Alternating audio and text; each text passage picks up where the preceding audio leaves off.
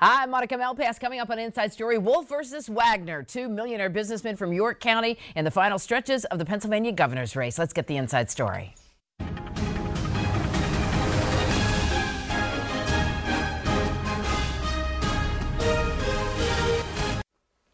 Good morning, everyone. Welcome to Inside Story. Let's meet our insiders. Today, they are Charmaine Matlock-Turner, nonprofit executive. Good morning. Welcome to you. Monica. Brian Tierney, marketing executive. Always great to have you with us, Brian. Good to be here. Larry Platt, journalist. Good morning, Good morning. sir. Great to see you. And Sam Katz, filmmaker. A pleasure as always. Thank Nice you to for be being here, here. Monica. November 6th, looming large. And of course, we have a lot going on with the governor's race, but some people say the polls are beginning to shift a bit. Let's talk about a number of things, from property taxes, education, fighting opioids, Medicaid. We've had a couple of debates. One of them, though, interesting, with Jeopardy's Alex Trebek as the host or moderator. And also, we've had some local events where both men came, including one with some 4th and 5th graders, or rather 5th and 6th graders, asking questions about education. So we're going to talk about what came out of all of that. You laughed. What's your impression so far? Well, it's a shame Monty Hall died last year, or else he would have been a great Alex Trebek. I think shows that, you know, what he did, he was able to unify Pennsylvanians, Republicans and Democrats. All thought he did a horrible job, talking about himself. I mean, for over 40% of the time was him giving his opinions.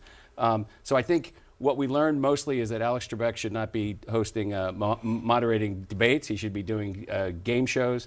And unfortunately for Wagner, he didn't have a chance to really get his message out there because this was the one debate. It was statewide, and he hardly had any time to talk. Because the governor has chosen not to do the traditional 3 debates. And shame on him for that. I think democracy calls for robust debate, and this was not a debate because of Alex Trebek's looming personality. And also, shame on Wagner for not using that opportunity to challenge the governor to another debate and putting him on the spot.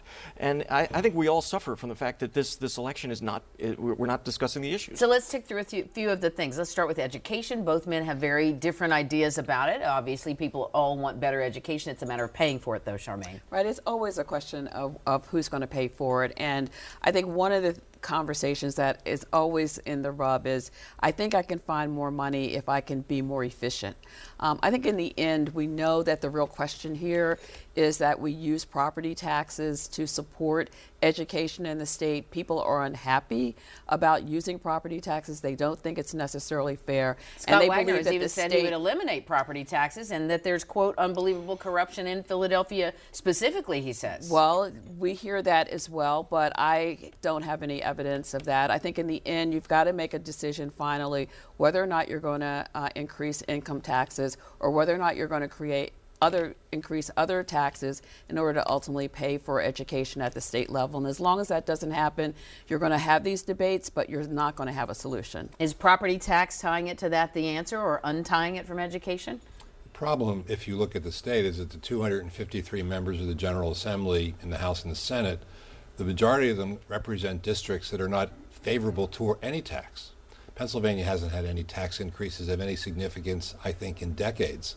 And the idea for Philadelphia is, of course, let's raise those taxes so we can spend more money on education and blame one of the parties, in this case the Republicans, for failing to do that when, in fact, you get primaried in both parties if you vote for things that help Philadelphia. This is the political reality that Philadelphia has dealt with for over 4 decades. And the problem, from my point of view, is that every successive generation that suffers from a lack of investment in education suffers because it's better politics in Philadelphia to blame Harrisburg than it is to take care of the problem at home. And I feel very strongly about this. I think the amount of money that we're spending on pension fund liabilities, were we to figure out a solution to that problem, which I think we have kicked that can down the road, Right. there would be money for Philadelphia public schools if we could address that. And we can talk about that another time. Tom Wolf has added more to Medicaid, and he said expanded it. We do have a very large elderly population in Pennsylvania. That's one of his favorite accomplishments, he says. Do you think that's going to be enough to push him over? The polls look like they're leaning his way, but we're 3 weeks out. I think that will definitely help him, as it helps any Democrat running for re-election. But I want to go back to something Sam said. It's only about taxes, because it's only in the last couple of decades that paying your taxes became a political issue. My dad was a veteran of Korea and World War II, and on his deathbed he said, I don't know when paying your taxes became a political issue. When I was growing up, when we built the greatest economy in the history of the world, it's just something you did because you were part of a community. And I think this issue is about the fraying of community. We're not all in this together anymore. I think, though, too, people, when it comes to education particularly, they see their tax bill, they see where it's going, they see it going up every year, even though the value of their house hasn't gone up, and they feel like, and then they, frankly, they look at some of the issues tied to teachers' unions, pensions, school boards that are unresponsive, that are building these Taj Mahal kinds of buildings in certain suburban areas like Lower Merion. It's like, guys, like, pretend you're paying the bill rather than just rating our bank. Yeah, I mean, and there's just a fundamental lack of courage and honesty about, we got to fix the pension. We have enough money in most of these towns to educate our children. Let's see, if you were if you were looking at this de novo, starting fresh, how would you allocate the money? And you wouldn't allocate it the way we're allocating it now. And I would say, I mean, we certainly have a lot of differences, but I think the one thing that we do have the same is that everyone believes that there needs to be more money for education, whether we can find it through some other kinds of means. But I don't think that anybody believes that we shouldn't be doing the best that we can to educate our children so that they're well prepared for careers and opportunities to really sort of lead our region going forward. There's an $11,000 to $12,000. There's an $11,000 to $12,000 difference per child in what we spend versus what Lower Merion spends to go to. And that gets to the inequity of property taxes, right? If property taxes mean that you're going to have you have a tax base. Exactly. And if money doesn't matter, well, then why is Lower Merion spending so much to educate their kids? Because, you know what, because they're insulated, because most people don't vote for their school board, because there's a calcification, if you will. Lower Merion has taxes that are this high. Their results are actually not as good as some other townships throughout the state, but they're spending this much. And the arrogance of now, you know, I mean, most recently had it about the Haas property that was going to be a private, then we're going to take it over and we're going to put it in play. I mean, it's just arrogant. Right, but the money does make a difference. And whether it should be $20,000 a student or whether it should be $15,000 a student, I think we can figure that out. We know what the expenses are. In the end, you're not going to be able to educate kids if you don't put the money there. I think that's right. And if we're going to have to ultimately figure out how to divorce this from property taxes and get back to a more general tax at the state level, which Governor Wolf advocated for in his first term. I think you're right, but it's not just about the money. I mean, Camden, up until recently, was spending $27,000 per pupil, and the results up until recently were horrid. So that goes to your point, Brian, about like finding efficiencies within the system. And we can find them just real quickly. The Catholic schools in this entire region, many of them are supported by non-Catholics. Many of the schools have 95% non-Catholics, are educating the kids well with a lot less resources. So it can be done. It can be done. All right. The problem is that this conversation has been so much more serious than the governor's conversation. Yeah, I know. What we need right today is Alex Trebek. We need him here right now to Don't get say this that. thing down. Here I am. All right. Meantime, Scott Wagner is a Republican and Trump supporter. He actually was a delegate for Trump. Trump has been in the state multiple times campaigning for that campaign, among many others, including the Mike Kelly, Ron DiNacci race, and Lou Barletta versus Senator Bob Casey. So again, is the Trump effect going to help or hurt? Some people say it's you want to distance yourself from him. Others say you want to grab those coattails and hang on. I think it's helping in certain parts of the state, but the fact of the matter is it does come down to who the candidate is. And I think for Wagner, what he's finding is his approach, which was to be rude and angry to everybody. Now when it comes to the election, he's turning around to some of those people that feel like he treated them very poorly in the Republican Party, and they're like, you know what, good luck. See you later, buddy. Sorry. Yeah, and along those lines, he just sent out a letter to his list blaming establishment Republicans for abandoning him. Yeah. So he's what a shock. Yeah. Since he abandoned them from the first day he got in. So in the senator's race, help or hurt, is the Trump effect going to cause a blue wave in this state? I think we're headed for a blue wave. I think now it might not be in some of those Midwestern Senate seats, likely because of the Kavanaugh effect. But otherwise, I think we're headed for a pretty big. And in the third district race, the judges' race? Well, if you look at the Rothfuss the guy who won, Connor Lamb, who won so surprisingly in that special election, is now over 14 points up on Rothfuss in a Western Pennsylvania red district. And I think you're going to see, I think it's 13-5 Republicans to Democrats in the congressional delegation.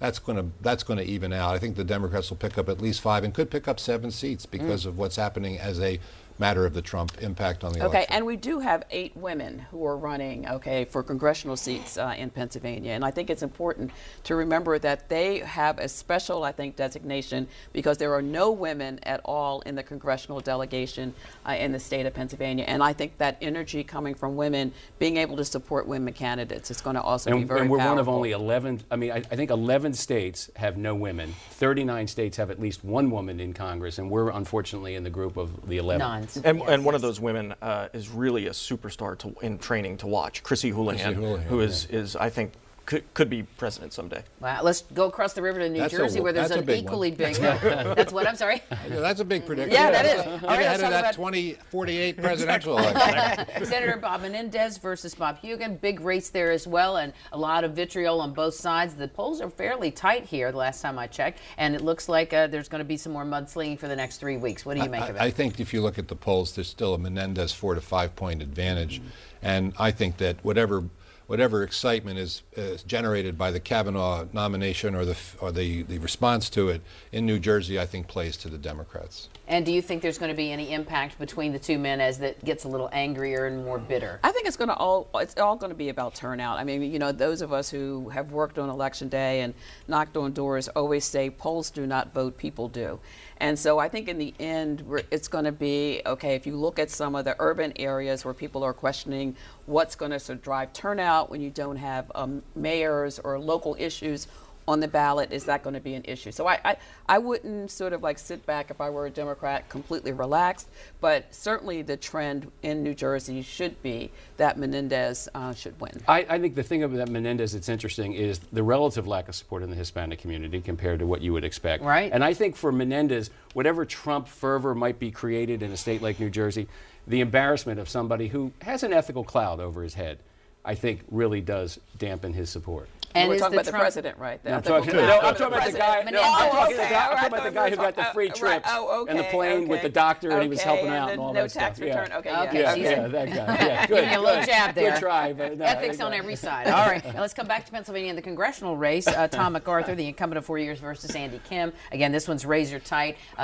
MacArthur's not denying that he has ties to the Republican president. Well, you said that there's an ethical cloud over the president. I'd say it would more be inculcated in his DNA. This election, I think, will ultimately come down to one thing, and I think all elections until the presidential will be about Donald Trump. Because at the end of the day, Donald Trump is going to make them about Donald Trump. It's just like watching him Thursday with Kanye West.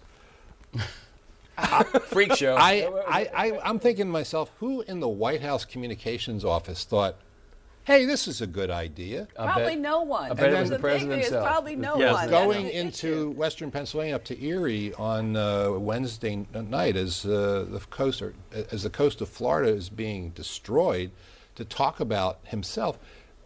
Listen, you got to give the guy credit for being Kanye a brilliant West. politician. Right. I'm talking about Mr. President. I felt sorry for Kim Kardashian, actually, when I saw him, and I thought, man, that's got to be a tough one. That must be a great dinner table conversation. Meantime, back here, the feds have tapped the phones of a very powerful New Jersey Democrat, George Norcross. A couple of people are saying there are different reasons why. Perhaps it's because tax incentives, millions of dollars his company might have benefited because of the Governor Christie administration back in 2013. No charges filed, by the way, and Norcross's attorney says he is not under investigation. Others are saying it's because he has such powerful tentacles in all directions. What do you make of it? Well, really, it turns out that this had to do with the investigation into John Doherty, and this was 2 years ago. And I am not someone who carries water for John Doherty, but I am concerned. You guys remember Raymond Donovan was the Reagan Secretary of Labor, I think, Yes. and was up on charges. And when he was New Jersey acquitted, guy, right,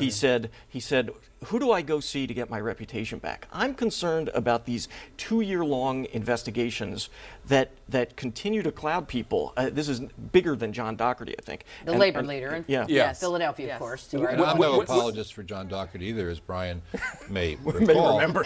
But it has been going on for a long time, and he's had this cloud over him and others. And it is time for the federal government, I think, to, if they have a case against them, Although file. it took 10 years with Shaka Fatah, Yeah, Congressman, right, so it certainly. may take a while. When I first got out of college, I worked for the Republican National Committee, and I was sent to New Jersey. And the joke there was, when you meet with certain people, you're going to find they all jingle their keys in their pocket because they may be being taped. So I think a guy like George Norcross, who's a pro, has been around this process and has been smart enough that he's a sophisticated politician, businessman, and I would be very surprised if there's a problem for George Norcross. When Fatah went away, as they say, I had a lobbyist tell me that anytime he's in a room with a Philadelphia politician now, he hugs him to feel the back. Oh, gee, to feel for wires. Oh, my. We're going to take a break. Inside Story continues right after this. Stick around.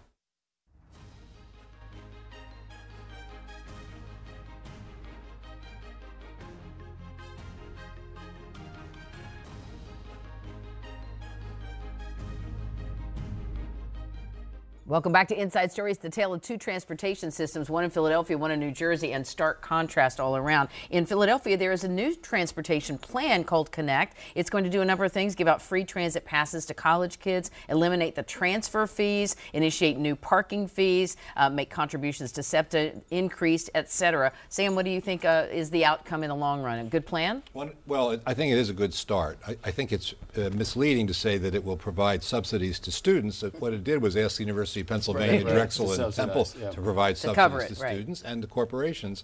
But the most glaring thing about this to me was that Philadelphia's current contributions to SEPTA represents 11% of its budget. City of New York, 60%. When you go around the country and look at the extent to which municipal government is supporting and undergirding financially the operations of mass transit, Philadelphia is way behind.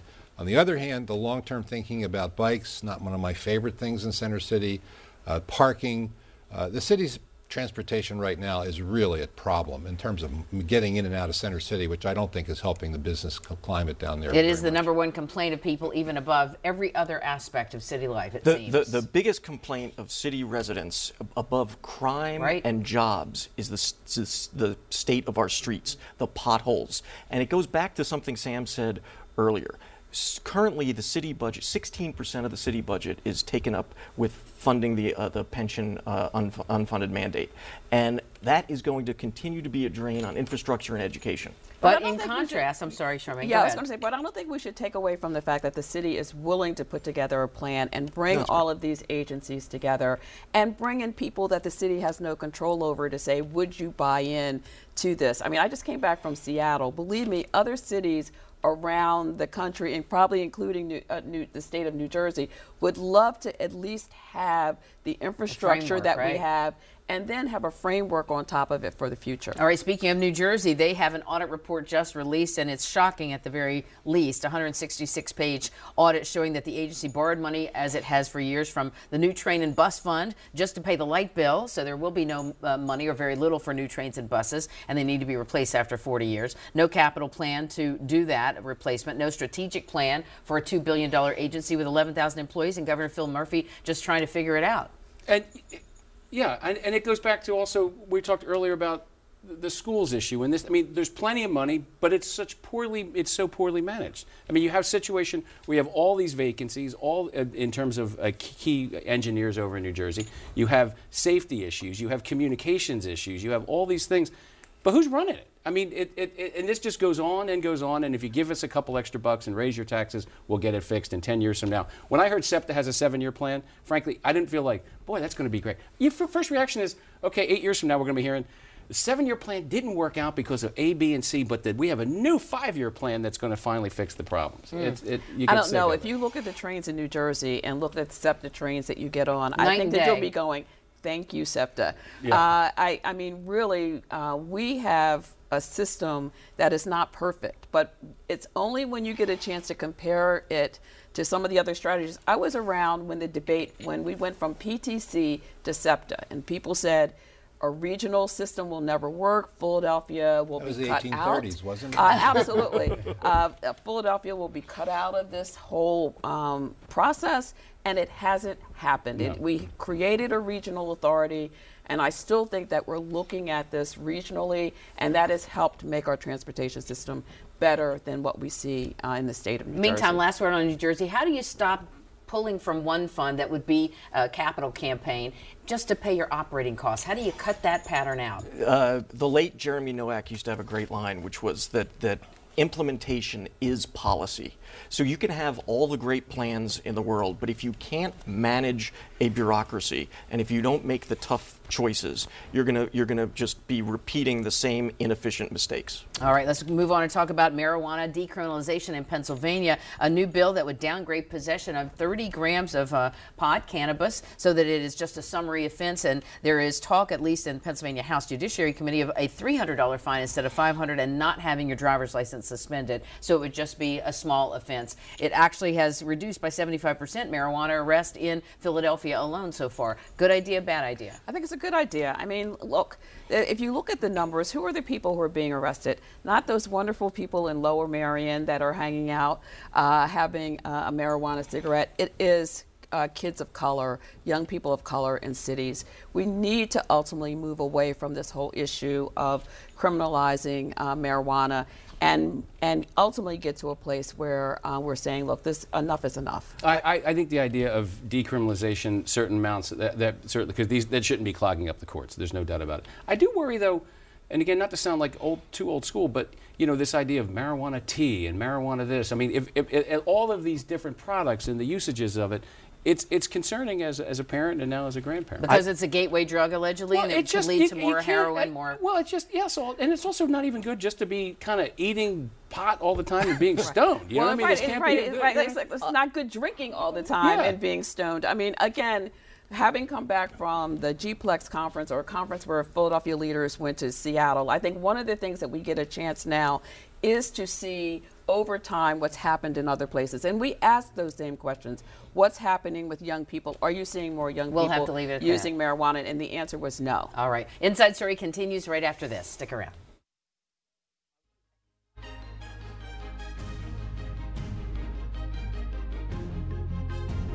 ABC's Inside Story is presented by Temple University.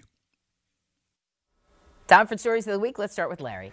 Monica, the Philadelphia Citizen and Drexel University are hosting the first Ideas We Should Steal Festival, November 30th, and we're bringing in innovators from across the country to big names like John Hickenlooper from Colorado, Michael Eric Dyson, Chris Hughes, the co-founder of Facebook, and a young woman who's using bicycles and storytelling to take on gentrification in Detroit. ThePhiladelphiaCitizen.org for tickets. All right, Sam. HistoryOfPhilly.com is going to shortly release a new film called Sisters in Freedom, about the story of Lucretia Mott and Sarah Mapps Douglas and the women of Philadelphia in a generation where women had no voice, whose voices rose loud and clear in opposition to slavery. It's really one of our best. I love it. All right, Charmaine. Well, we had a chance to have some women come together with Frances Wolf this week, sponsored by PICO, which has been listed by Forbes magazine as a great place for women to work, to talk about pay equity. And I know that as a part of the women's conference that was here on Friday, that's a big topic. And so I really appreciate the fact that the First Lady of Pennsylvania is paying attention to that issue too. And congrats to PICO. All right, Brian. About 25 years ago, I got a call and I picked up a new client named Jerry Lenfest, who had this cable company. A very simple life, very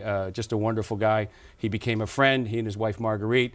This week he'll be honored Wednesday at the Academy of Music. A life well spent, and whether it be in journalism or the American Revolution, he made $7 billion, took care of his kids, and he and his wife have given the rest of it away. So admirable. Yeah. Thank you all for being here. That's Inside Story for this week. Thanks so much to you for watching. We hope you have a wonderful week ahead, and thanks to all of our insiders for their time. We'll see you right back here next Sunday morning.